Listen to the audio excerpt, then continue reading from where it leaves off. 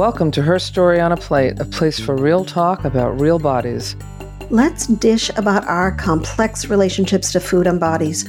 We are two experts in the field coming at this from an anti-diet, your body holds wisdom approach. This podcast is all about changing the conversation we have in our heads and culture so that we can embrace ourselves fully.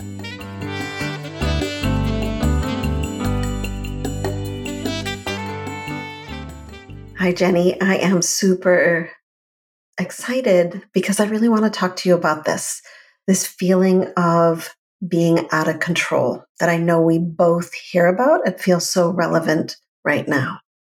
Yeah, just to take you behind the scenes, how do we come up with what we're going to talk about, right? So as we record this, and I imagine for some time to come, the Israeli war is going on, and we are recording here in the United States, and we are now involved as well.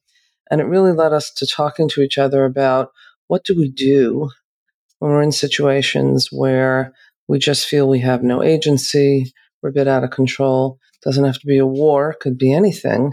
And so I think it's a hearty topic. I think there's lots to talk about. Yeah. And one of the things that you brought up as we were chatting about it, which is, yes, there's the war right now between Israel and Hamas, but there's a war happening in the Ukraine. There was just COVID, right? There's so many things that make us feel out of control in life. There are so many things that come up that give us a sense that we don't have the agency that we wish we had, right? We have family members who are ill. We have kids that just go off to college and we feel out of control. There's so many aspects, to the reality that we don't have ultimate control in our life. I would say it's actually real and imagined, right? So there's the real life circumstances around us, some of which we think we have control over. Little do we know we actually don't, but we feel better thinking that we do. And then there are the things we acknowledge we really don't have control of, and we're not happy about those either because we'd like to be in control. And it really is about perception. What do human beings want, right? They want to make a difference and they want to have some agency. Mostly that's what people want. Oh, and to be loved and all of that. But they really like to have agency as well. Yeah. Jenny, I want to give you like a brief example of how control shows up in my household. So my husband is Kyle. We've been married for a gazillion years. And one of the things that I've noticed for him is when there's big things that are really out of our control. There was a time where I was going through a big health crisis, when there's been times of war, different kinds of big issues that are not things that we actually can impact. He doubles down on this feeling of, I want to be strong. I have a sense of inner resourcefulness. However, if there's a spatula that is caught in the drawer in the kitchen and he can't open the drawer, oh my gosh, the fireworks, the profanity that spills, because there's this illusion in that moment. This should be controlled. Someone should have put that spatula in that drawer better. Who did this? How did this happen? Right? Well, this outrage. Is he wrong? I mean, shouldn't the spatula have been put in properly? I can relate, but that's not what we're talking about. Okay. Right. No, but there is that feeling of, where can I control? Right. And this desire like, oh, I got to do something about that. And where can we not? And so when we take this to beyond the spatula in the drawer, when we get to the bigger things in life, what do we do when we really feel so much is out of our hands? Yeah. We do a lot of different things to gain a sense of control. Right now, there are things that one could say are very productive, that are self-healing. And then there is this other group of things we do that are not so self-healing, but they feel natural and they feel like a reflex, right? So one of the things, that's common, and I know in all the folks that you and I both work with, is to somehow want to distract, want to numb, right? Now, one hopes that you can do that with any number of hobbies or things that really engage you, engage the mind, allow you to think about something else for a while. And then there are those times when you go to your go-to, right? So Yeah. often that involves food, right? Yeah. And I cannot say this enough times that it requires compassion and curiosity and Mhm. gentleness. Just notice it like, oh, that's interesting. Huh, haven't done that in a Mhm. while. Okay. And go with it and just see where Yeah. it takes you. It has a purpose. Yeah. And there's two sides of that, right? When we go to food to feel in control, or one of the things that I see a lot is going to food to feel a familiar feeling. Hmm. Oh, I'm going to food to soothe because I feel out of control. Now I feel too full, or I feel regret, or I feel shame. Great, that's a familiar feeling. I know how to feel that. That's almost, even though it's a hard feeling to feel, it almost feels easier because I've felt it so many times. So we can default to the eating behavior, unwanted eating behavior, because it makes us loop around that place of familiarity, around feeling bad about ourselves. Hmm. And sometimes, and I've been hearing this a lot with my clients who are really in this place of divesting from diet culture, who have really been feeling like a more of a connection with themselves. They're like, I don't know what's going on. I just feel like I want to go back to counting the calories, counting the grams, counting the points, counting something. And when we unpack it, oh, I want to be in control of anything.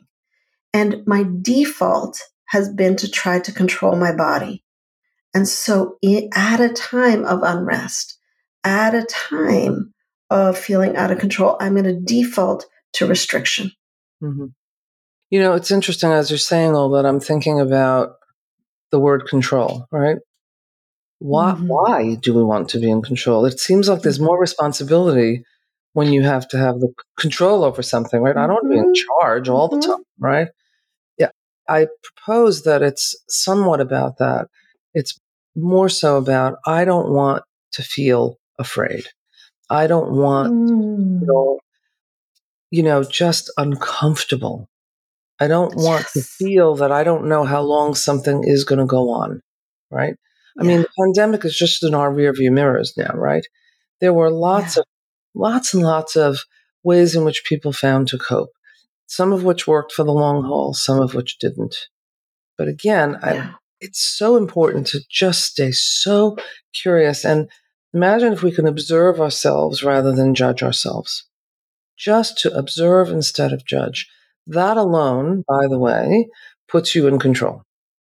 To simply say, okay, I have enough self judgment. I'm really not going to judge this.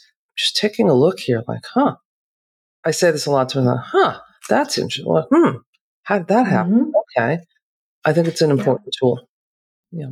It is that sense of observation, right? Like when you're spinning out, one of the techniques that, I talk about, many people talk about, is get yourself present. What colors do you see in the room? What sounds do you hear? What sensations do you feel, right? Those are all embodiment exercises, practices that bring us into a sense of observation. But one of the things that you said, Jenny, that's just so at the heart of it is that feeling of discomfort. Mm. I am uncomfortable right now. And if we can just bring our awareness, this is uncomfortable. And the phrase that I often find myself using is, wow, this is hard. Because for me, to feel uncomfortable feels hard. Mm. And so sometimes I'm able to get to, wow, this is uncomfortable, but I'm usually able to go, wow, this is hard. And then from that place, And under the this is hard, I wonder for how many it's also, I feel incompetent. I feel like mm, I should know how to handle certain things. I should be able to know how to hmm do certain things. I don't like hmm this feeling very much. yeah, yeah, And we're talking about this in slow motion. In reality, hmm when these things are yeah. happening, you're not having this whole conversation with yourself, right? No, it's the It's pretty 2-second slide in. right. It's pretty instantaneous. And I guess one of the things Mm-hmm. I'm suggesting is that you do slow down the conversation. You're going to do whatever you do. That's not the point. The point is to actually slow down the conversation enough to really just take 60 seconds. That's all, Mm-hmm. to just check in. And, you Yeah. talked about smells and sounds in the room. We're talking about grounding. Grounding is Yeah. so critical. There's this wonderful method of grounding that I learned about in the last few years called earthing. I just love what it's called. And with earthing, you can, if you in an environment where you can do this, you take your shoes off and you walk on Mm-hmm. grass, or if it's a blizzard, don't do that. But if you can just touch something in nature, I think it Mm-hmm. allows you to just be in Right. touch with what's around you in nature on the Yes. ground. I think it's very safe. Well, it reminds you that you're part of, right? You are connected to the organism of human life, right? Of our planet. There was something else that you said that I want to kind of pull apart, and because you and I can go right into the like, let's work with this because that's our tendency. But I want to highlight what that feeling of incompetence or out of control actually looks like, because we may not be able to actually identify, oh, I'm feeling helpless or hopeless or out of control.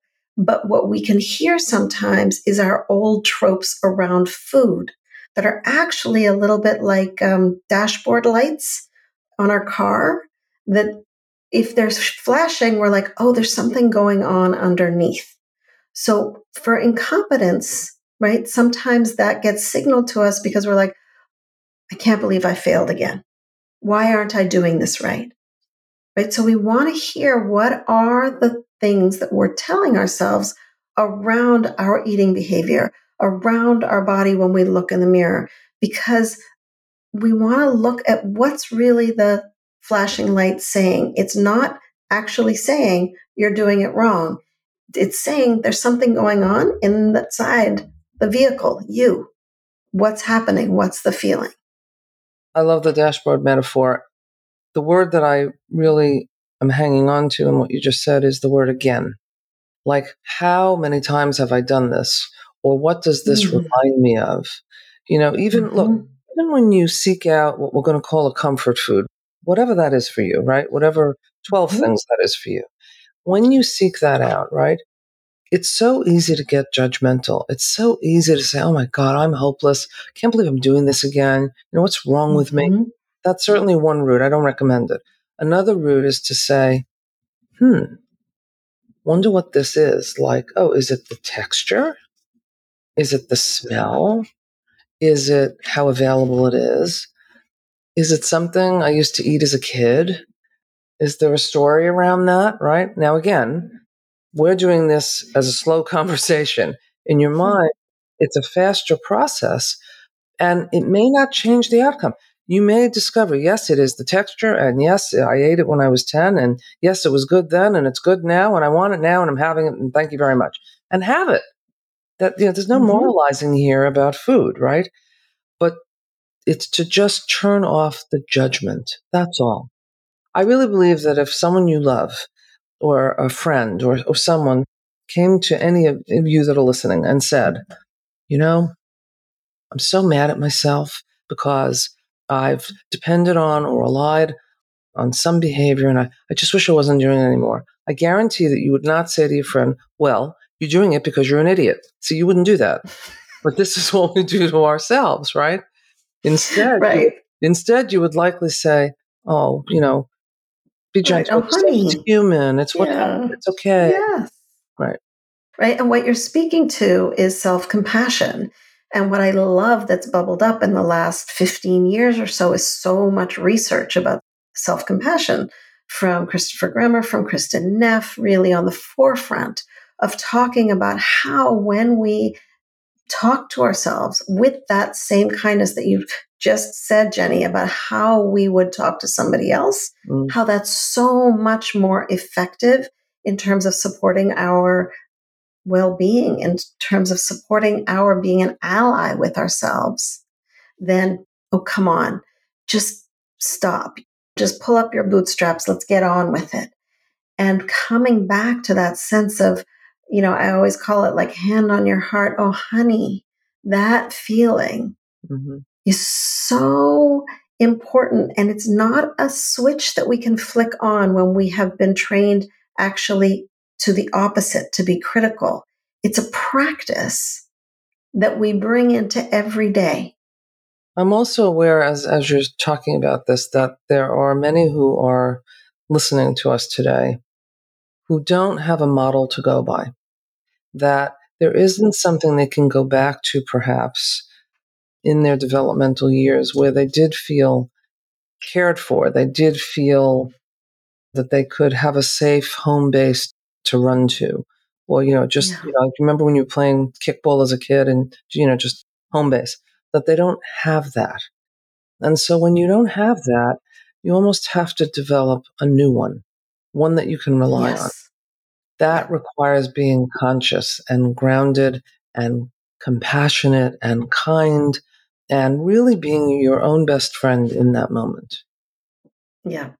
And sometimes I find that the people who have no frame of reference, if they've ever had an animal, it's often the best frame of reference because they have often been that to their animal, right? Yeah. To their pet. And so they're being that kind voice, they're being that caring person. And so they actually have the model within them because it's showing up in a very specific relationship that is a supportive, caring relationship. And I want to reel all of this back to how, when we're in this place of self-compassion and in this place of observing our inner critical voice, our inner, oh my gosh, again voice, oh my gosh, I'm out of control, what's the plan voice, like how that's connected to this experience that will always come at us in life of I'm out of control.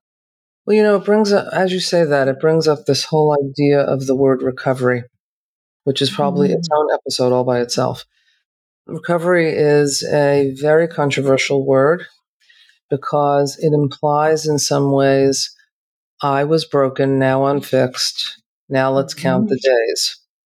Except it doesn't work that way. Except it doesn't work that way. It's such a bummer.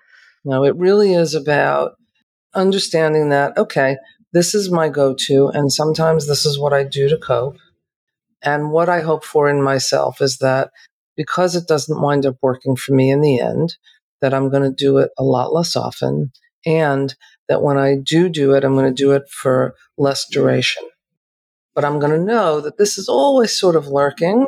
It's part of my being. And there'll be times that I will be kinder to myself and not have to do it. And there'll be other times where that's what I need to do. Yeah. Yeah. It is. It's the coping skills, right? So if we go and we have to on a trip and we have a first aid kit and all there is in that first aid kit is ice cream, well, okay, then that's our first aid kit. And if that's been a great first aid kit for a lot of our life, it's going to be our go-to.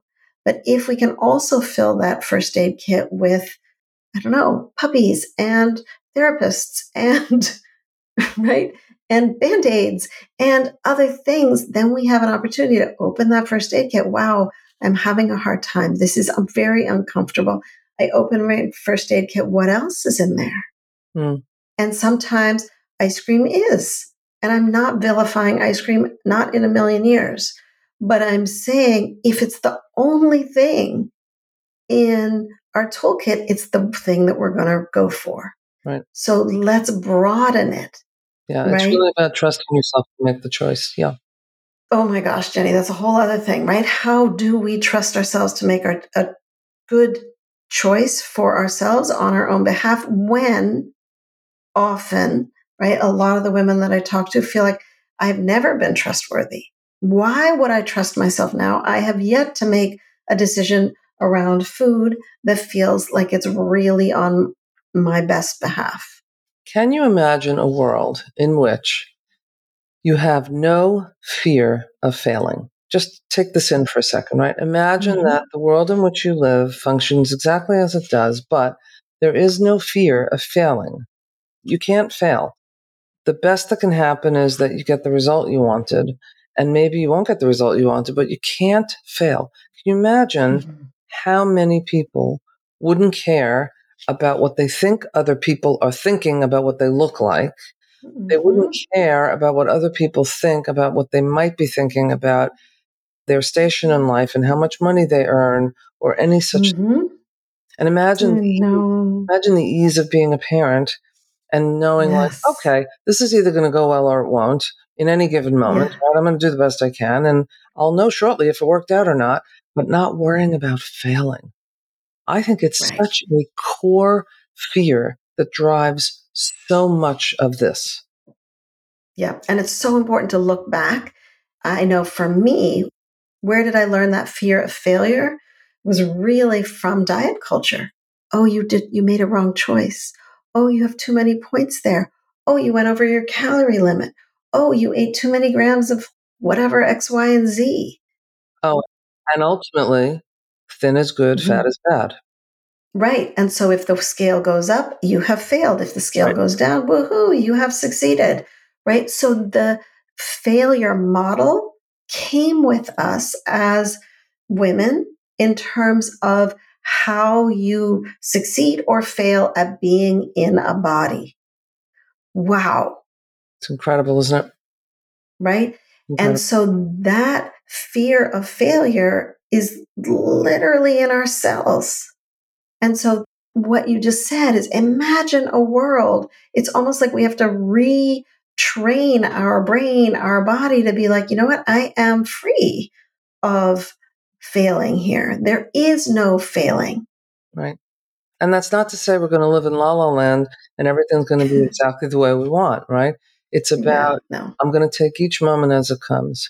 And there are going to be Yeah, things that happen that I'm very pleased about, very proud of. There are going to be things that happen that feel any range of emotions, maybe tragic, maybe upset, maybe angry, maybe whatever it is. But in the end, it's all part of this tapestry of my life, and none of it is a failure. It's yeah, just the tapestry of my life. Hopefully, it's something that I learn from with each experience. Now, totally. I have this meme in mind, that I saw recently. You can imagine, someone's holding on at the edge of a cliff just by the fingertips. They're Mhm. barely, barely, barely going to be able to not fall. And the therapist leans over and says, "Don't forget to breathe," right? What I mean by that is, I understand that all these things sound great in the Yes, moment when your neurobiology is engaged and you yes, are in self protect mode. Just yes, notice that you're in self protect mode. And by the way, protect yourself. You can yes. always talk about it after you've protected yourself. You're going to go into some form of fight or flight or freeze. And the Mhm. idea is not to do that all day long, because Yes, that's where our bodies start to degrade. yeah. And sometimes, for some reason, the image story came to mind when you were talking about like we will end up in those situations. So I have a wonderful brother who's a bit of an extreme athlete and a climber. So he took me and my daughter climbing, and it was a bit beyond my skill level. And it was a cliff that was overlooking water. And at one point, I was literally like hanging kind of off of this cliff, and all there was that I could see 600 feet below me was water. And I was truly afraid. And I could feel myself kicking in to fight or flight. And I looked down at my daughter, who was like 10 feet down the cliff from me, and my brother, who I couldn't even see, who was above. And I yelled really loud. And I was like, this is not nourishing. At which point, my daughter, who's like also clinging to the cliff, just started to laugh. She said, Mom, most people would be swearing, but nope, not you. You're like, this isn't nourishing. At which point, I was like, it's not. This is hard. I am really uncomfortable. What do I need to be safe? Mm. And I literally screamed up to my brother, what if I can't stay holding on? What if I let go? And he said, I have you. Mm. I have you secure on a rope. If you let go, you will dangle. It will be scary, but we will get you back on the cliff. And I needed to know, like, am I going to be okay here? I feel so out of control. And often we need that. We need to be able to say, is there somebody here who's got my back here? I'm imagining, since you're here to tell us the story, that it had a happy ending. And It did. yes, thankfully. And it's interesting, you picked up something else, which is in the moment, he had your back. And you Yes. trusted that he had your back. Yes. So many that have had trauma or abuse or any such thing have such a hard time, number one, trusting Mm-hmm. anyone, and number two, Yes. asking for the help, asking for the backup.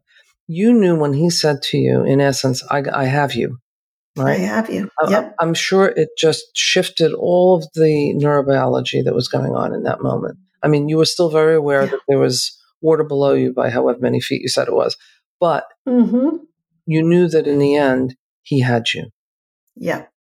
I'll say just simply, because it's a much bigger subject, the behaviors that you use are your way of being held. And so Yes. some of the work is learning how to trust others and knowing that you don't have to do it all yourself, that you really Mm-hmm. can count on other people, that they will be consistent. They will be human, but they will be consistent. And that's Yep. really a deep part of the work, I think. And Jenny, I think that's a great place to wrap up on, which is that, if you're listening to this and feeling like you're in a place of out of control and all alone and helpless or hopeless, it is so important to get support.